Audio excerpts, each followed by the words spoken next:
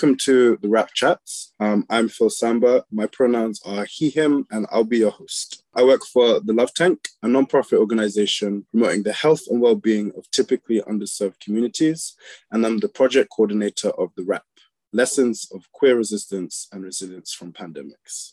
So this is a project between The Love Tank and the University of Edinburgh, asking about the strategies of care and resilience queer communities were employing to resist ongoing, emerging, and exacerbated health inequalities with a particular focus on resilience during pandemics. The Rap Chats are a short series of podcasts where I'm going to be interviewing people from queer projects and organizations that are involved in the rap. So this week, I'll be joined by our guest, Toddy Peters. Toddy is part of the leadership team and is the director of Open Barbers.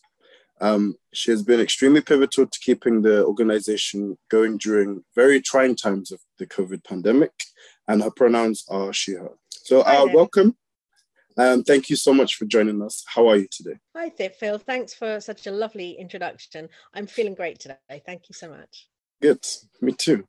So first of all, for, I guess, people that are listening in that don't know, what is Open Barbers? Open Barbers is a community interest company.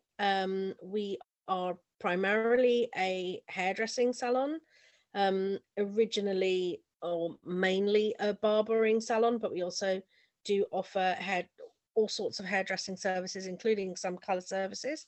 And we serve a purpose where we basically offer all services on sliding scales, on the basis of paying as much as you can afford. We give people the haircut that they want rather than what various hairdressers think they should have. And we aim to be affordable and welcoming to anybody of any gender or sexuality or denomination, just welcoming everyone, basically. That is incredible. Why and when was Open Barbers founded? Open Barbers itself appeared initially as a series of pop-ups back in 2011. Out of need, the original founder, Gregory, and his business partner at the time, Clara Vanova, I can't remember the exact details of how they met, but they both found a situation where Gregory specifically, as a trans person, couldn't necessarily just go into a barber's and get the haircut that he wanted in case he was not perceived as male, or just rejected, or if he went into a hairdresser's or a unisex, he was given something that didn't actually work with the way he wanted to present himself and be viewed. And so he learned to cut hair himself. And then he found this is kind of an ongoing issue within the trans community. And so Open Barbers was started in that way. And then it sort of grew from 2011, going from pop-ups and things like that in various sort of back rooms of other organizations. Ended up in another hairdressers in Finsbury Park, just using a small space. And eventually, after another couple of changes, we ended up in our own space in Hoxton, where we have all our own stylists. We now have a staff of about 10 people, and encompassing all ages and races and sexualities. Yeah, I love that. It's incredibly diverse. But Open Barbers in particular, amongst the other projects, is it's rooted in queer resistance from the jump. Like the very foundation of why it exists is from queer resistance. It's like, if they're not going to give me the haircut that I want, then I'm going to figure out my own way of how I can get it myself. And I love that. Thank you. Yeah, absolutely. It is about resistance. And it's about resistance of capitalism as well, because we also work on a non-capitalist payment model, because we also felt that people shouldn't have to, because there are certain places where you can go, which are other queer places where you can sort of get a more client-led haircut, but then you have to pay for the privilege. And it's quite a well-known thing that people in the queer community are not necessarily as wealthy as, you know, the cisgendered people. And so it was a deliberate attempt to resist the way that the society is going. So resist the tendency to force a specific look on people, and resist the situation of a business needing to be hugely wealthy and making a lot of profit. Mm-hmm. I like that.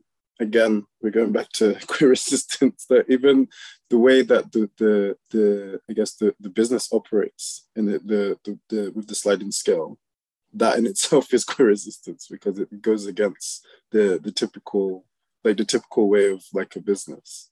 So I'm just saying all these different layers of queer resistance as we go on. Thank you. Definitely, yes. So I guess you said you you are based in Hoxton. Has Open Barbers always been in London? Yeah, we've always been in London. The staff have always lived in London, and so we've always been in London. We started off, as I say, in the pop-ups, which were based around London, and then we have done pop-ups in the past that have been at universities and things. That was like in the dim distant past. I wasn't involved back then. Mm-hmm. And I do believe we've done a few things in Brighton and so on, but specifically our salon is based in London. And we've gone from, as I say, Finsbury Park, we went down to Kennington, and now we're based in Hoxton. But yeah, always London. Can you tell me a bit about like the additional services that are available at Open Barbers? So we also have a colorist who does not cut hair. And they only work 2.5 days a week, 2 days a week, and then occasional Sundays, basically. And that may be changing in the future, but yeah, they're only part-time. And then we also have when we built the salon that we have now, which we moved into in 2015, I believe.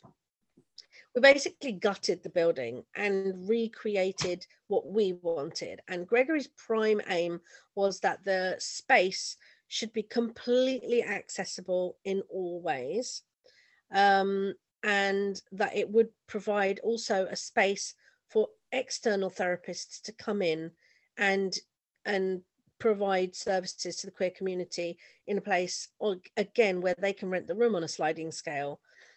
As long as they provide services on a sliding scale that's sort of within the ethos of Open Barbers. And so our back room, we have, as far as I'm aware, generally people that use at the moment, because of the pandemic, some people haven't come back, but before the pandemic we had 3 talking therapists of various different directions that they work in, 3 different disciplines. And then we also have a massage therapist. We've had various other alternative services being offered through that. At one point we had an acupuncturist, we had another massage therapist. We just started having 2 days of a pop-up of a craniosacral therapist, and hopefully that might be something we continue. So but actually our back room is now pretty booked up. We've got people using it various times. So, and we're now sort of starting to see clients coming back in even for the talking therapies. So those are the other services that we have on board. We do also have an Afro hair specialist who has worked with us in the past, but for various reasons they have not been working with us for a little while, and not 100% sure when they might be back. But that's another thing that we are quite keen to keep going, that we have services that work for all sorts of people. Mm-hmm. And I knew a little bit about the services, but I didn't know that they would hire the services on a sliding scale, and that also that the clients would then pay for the services on a sliding scale, which is also really cool. Yeah, we just want that ethos of ours to remain affordable, to be like all encompassing. And so, I mean, for some of our backroom users, they do also offer standardized rates when they work elsewhere, but when they come to Open Barbers, it's important to us that they offer at the very least affordable rates. If a sliding scale isn't necessarily possible, but some sort of supported rate in some way. So yeah, but as far as I'm aware, everybody that uses the backroom does use some form of sliding scale. I could be wrong, but that's as far as I'm aware. So we've touched upon queer resistance here and there, but Yeah. I'd like to ask you a little bit about COVID. So, like, what issues did you face during like the height of COVID? I mean, at the absolute height of COVID, we closed. We Hmm. didn't have an option but to close. I was furloughed, and all of our freelancers, of course, were, because they're freelancers, they weren't eligible for furlough. But Hmm. what we did do is everyone was encouraged to apply for whatever government support they could get. But unfortunately, there was a situation where there were some people who were not eligible for any government support. And so we used our savings basically to support some of our stylists with sort of, I can't think of the phrase, but with payments that financial aid payments that we gave our stylists to enable them to continue to live, because they weren't getting paid anything when we were closed, basically. So So that sounds tough. that was tough, and we did apply for quite a few grants, and we did receive some grants from various organizations, which basically enabled us to be able to do that. But to be honest, if we hadn't, we still would have carried on paying as much as we could to the people, because it was very important to us that they still be around when we reopened, so we could continue our work, but also because Open Barbers is kind of a family, and if we don't look after our family, then what are we? I'm happy that you survived the pandemic. I know there were a lot of queer organizations that weren't able to make it. Yeah, we do feel very blessed that we were able to just keep going. However, and it's been tough coming back. It's even reopening has had its own set of challenges, definitely. Can you tell me about this? Yeah, sure. So I mean, when we reopened with a lot of restrictions, sort of PPE, health and safety type restrictions. We slowed down our services. Everyone was wearing masks. We were cleaning down each station in between clients, which adds time that we can't use for appointments, which means we're reducing our number of appointments down. We were keeping a minimum of people in the salon at any one time. So where before the pandemic, we'd actually opened a fifth chair, so we had the capacity to have 5 stylists working at any one time, because we just were that busy. When we came back and reopened after the pandemic, we were not having more than 2 stylists in at a time, and we still don't have our social space. Not that that's necessarily a monetary thing, but it's changed the vibe of the salon. It's Okay. where we used to encourage people to come and hang out and use us as a remote working cafe kind of situation. We now can't encourage that. We ask people to come as on time for their appointment as possible, not early and not late, and then have their appointment and then leave. And we never used to have that sort of strictness. So that also meant, though, that because we were limiting the number of stylists, we were limiting the number of appointments, we were limiting our income, we were also creating this terrible sort of Glastonbury type booking rage. So people, our appointments would open, and then I personally would spend a good hour and a half dealing with people saying, I tried to book in and I couldn't get an appointment, and what's going on. And we're having to explain to people that unfortunately appointments go live and then they just get booked up. At the height of reopening, I would see every appointment that we opened for the whole week in advance filling up in 4 minutes. Wow. Sit and watch that happen, and thankfully it has calmed down a lot now. But depending on whether stylists are on holiday or which day I'm opening or whatever, it can still be a bit fraught. People emailing in going, when are the appointments opening? Why can't I get an appointment? And now that we have changed our system slightly, and we open new appointments every day, but they're for 2 weeks in advance, people still are thinking, oh, I should be able to get an appointment next week, and they can't understand why everything's full.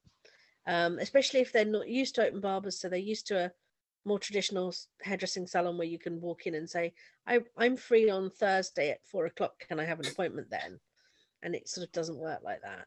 So yeah, that was challenging, because by and large people are quite kind and understanding, but there was also a lot of frustration Yeah. and tenseness about, I can't get an appointment, and there's a lot of pressure to be able to offer as many services as possible, but there's also a lot of pressure from another direction to maintain as safe an environment in terms of COVID as possible. So Yeah. those two pressures are quite combustible together.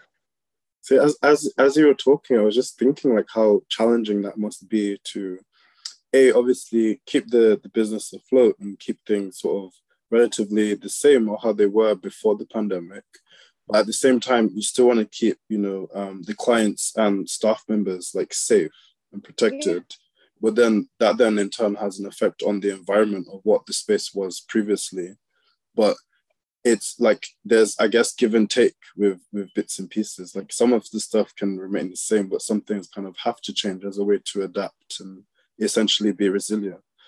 Yeah, exactly. There's a lot of things to consider, and it's very difficult to figure out what the priorities are and how to basically you can't please everyone, but you have to be able to try and consider everyone at the very least, or at least demonstrate that you have considered everyone, and this is why you've made the decisions you've made. And we have always tried very hard to make sure that we are always accountable, and we always explain the reasoning behind our decisions.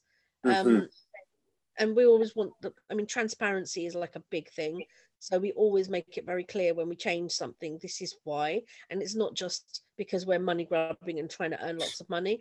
It's because we're trying to keep everyone safe and everyone happy. And ultimately, I think Gregory and I do carry a lot of it, because we would rather make sure everyone else is safe and happy. And then we carry it because that's our role, that's our passion. That's our driving force, is to keep Open Barbers a safe place and a happy place, and fulfilling people's needs. So another issue that we faced was a lot of people were finding that their hair was beginning to give them quite severe dysphoria during the pandemic, as people were beginning to see hairstyles on themselves that didn't match their perception of themselves. And although we couldn't actually go out and give people haircuts, and we got a lot of people saying, I know you're closed, but can you come and do a home haircut? And we were like, no, because pandemic restrictions and we can't. But there were a couple of ways we got around it. So we were lending out equipment, and Gregory and Felix were actually cycling to places and lending people salon equipment. And Gregory did a whole range of videos on YouTube that were free, that were how to cut your own hair, or how to have a partner cut your hair. And that was a lot of work going into those. I mean, he did haircuts on himself and members of his household, and then filmed them. And my daughter did some editing and some subtitling, and we got them together and got them onto YouTube, and that took hours of work. And other things that we did was we also did Zoom haircuts. So someone's partner would go on Zoom, and Gregory or Felix or Nell, I think did a couple, were talking them through cutting their hair. And these were things we basically did them, everything we did for free. A few people did try to pay a donation, and that was helpful. But we basically never really stopped during lockdown. These were all things we kept doing just to try to help people when we couldn't actually help them. And we were really lucky because one of our clients actually set up a crowdfunder for us. And so a lot of that money that came in helped us to be able to do these sorts of activities and help people. And also, obviously, as I said before, pay the stylists to keep them afloat, rather not pay them, but give them some financial aid to keep them going. That's very sweet. Like to to kind of be delivering and I guess loaning out equipment in order to help people, because essentially that's kind of what people needed at the time. Yeah. I think there may have been a point especially in the early pandemic, where the government was just basically like just self-isolate and that's it. Whereas not like anticipating any other issues that other people may have, or queer people in particular may have. So it's really nice that you were able to support people in that way. Thank you. Did you have any issues of, I guess, like staff members getting sick or having to isolate or anything like that? I mean, yeah, when we first came back, one of the restrictions we placed for kind of for our needs was that we only ever opened 1 week of appointments in advance. But the reason for this was if one of our staff members got COVID, we would then have not too much work to do to sort of cancel clients or move around clients or reschedule clients. So we were only taking a week in advance, and therefore, because obviously people would be isolating if they became COVID positive, they'd be having to self isolate for a minimum of 10 days. Mm-hmm. But then they'd still be unwell for a bit longer. And if they had like 6 weeks of appointments going on filling up, there'll be more and more people to firstly disappoint and turn down, but secondly try and reshuffle. Some of the stylists were like Gregory, for example, was keeping his salon hours down so that he could jump in and pick up extra shifts to help cover if people called in sick with COVID. And we were still paying, although freelancers don't normally get paid for sick leave, we were Mm-hmm. actually paying people if they needed to isolate for COVID so that they could continue, because we just didn't feel it was fair if the government is mandating you must not work when you have COVID and you're not choosing, or you are choosing to not come in, you're choosing to not hide it from us, then you shouldn't be penalized for the fact you now can't work. So we did have a lot of situations where either our colorist or one of our stylists would find that they've tested positive or they've been pinged by the app, and so they have to isolate. And we'd have quite a lot of admin work to do and a lot of people to shuffle, and not everybody's necessarily happy to be seen by a different stylist or happy to be Mm-hmm. put off for another 2 weeks or whatever. So it was frustrating, and it was lost revenue, and it was just very complex to juggle, but we found a way, we got through it. I'm happy you did. I can kind of relate to not wanting other people to do my hair, so I get that. But also, like, it kind of goes back to what I said earlier about the government just thinking, oh, just isolate, and then that's the end Yeah, of everything. So, yeah, exactly.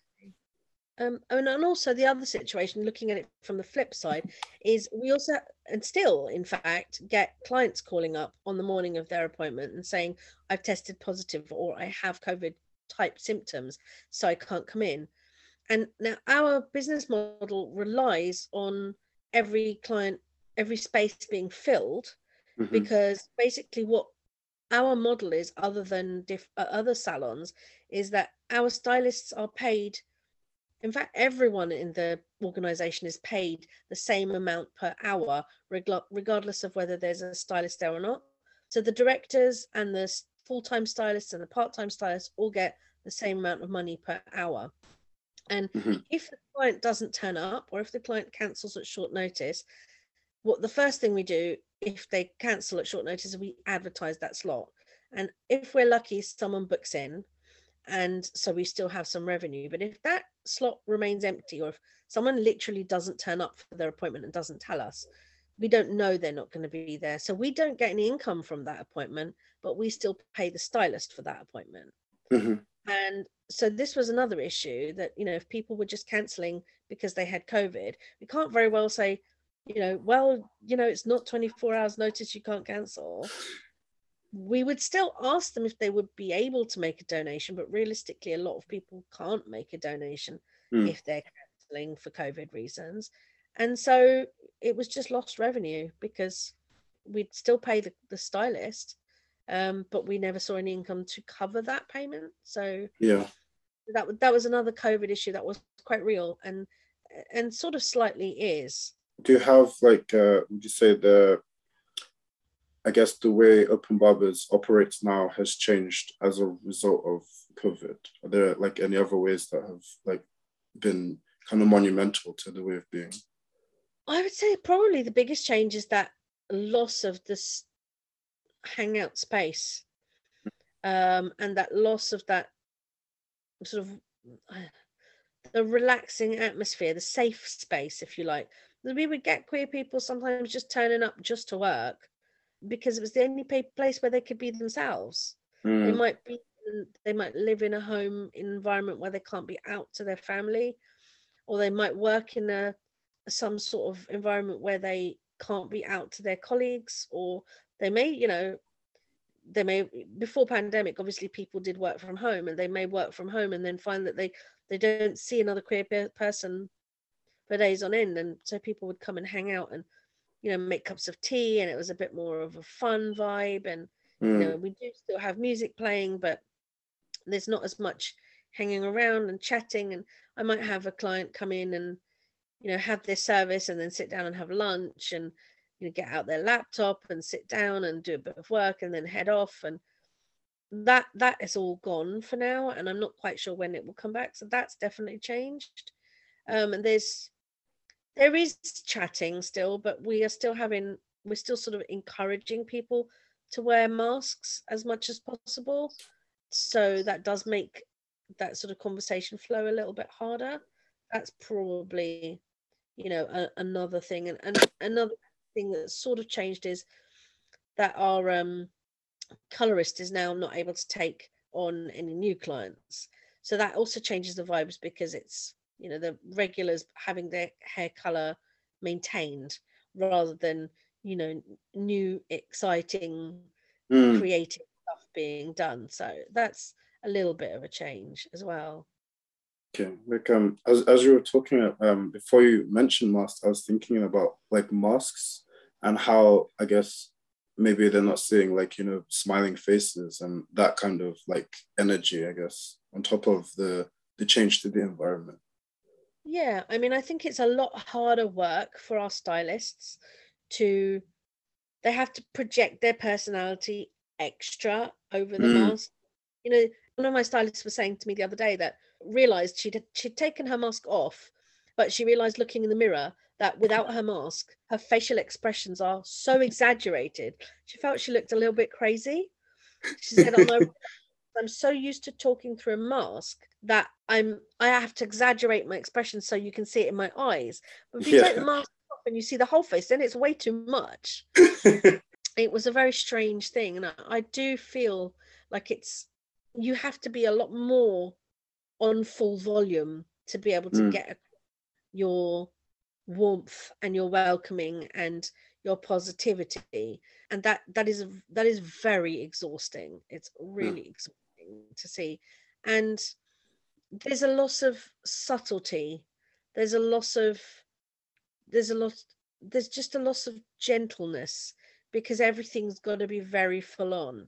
But on the Mhm, other hand, we know that there's a lot more anxiety in our community, and so we wouldn't want to trade that, because obviously there are people who would rather not be wearing a mask, but by and large the community seems to be very welcoming of all the COVID measures that we're taking still, even though most people places aren't. So we wouldn't trade that off, even though it's more exhausting and harder work, and longer to do, and maybe requires a lot more, sorry, what did you say, kind of thing within the service, which you wouldn't normally get. And I can tell you that, because I go into the salon and I work in the salon a few days a week myself, even though I only do admin. But there are times where you're listening to conversation or trying to talk to someone, and then the hairdryer goes off or the clippers are buzzing, and you're like, I find this hard enough anyway, but when I've got a mask on as well, I'm like, please wait, just hang on a minute. Can we just wait till that sound stops? Because I have no idea what you just said. So yeah. But I still find it like I guess really interesting, or like really special with the way that you've all adapted to the situation. I think I read online somewhere that apparently queer people have a really high uptake of the COVID vaccine as a result of, I guess, living through other endemics and pandemics. I think queer people actually are naturally better at adapting to situations. I think just through, needing to. I think it's just something that we realize early on has to happen. Mm-hmm. And I do think that is the key to sort of surviving any huge change like this, whether it be a pandemic or something else, that ability and willingness to adapt and to change direction on a dime with no warning Hmm. is, and I'm not saying it's easy, it's not easy. It causes a huge amount of anxiety and stress to suddenly be faced with a massive change. And it takes a lot of courage to say, right, okay, I'm going to suck it up and I'm going to get on with it. Hmm. But the ability and the willingness is really the key to getting past these sorts of challenges, definitely. My last question is actually, what advice would you give for other queer people to stay resilient? That is so hard. Sorry, I did change it from Yeah, I changed it from how did Open Barbers manage to stay resilient, because I feel like you answered it throughout. So yeah, sorry. this is no, that's okay. It's tricky. I mean, I don't feel qualified to give anybody advice. Um, what has worked for me and how to stay resilient is basically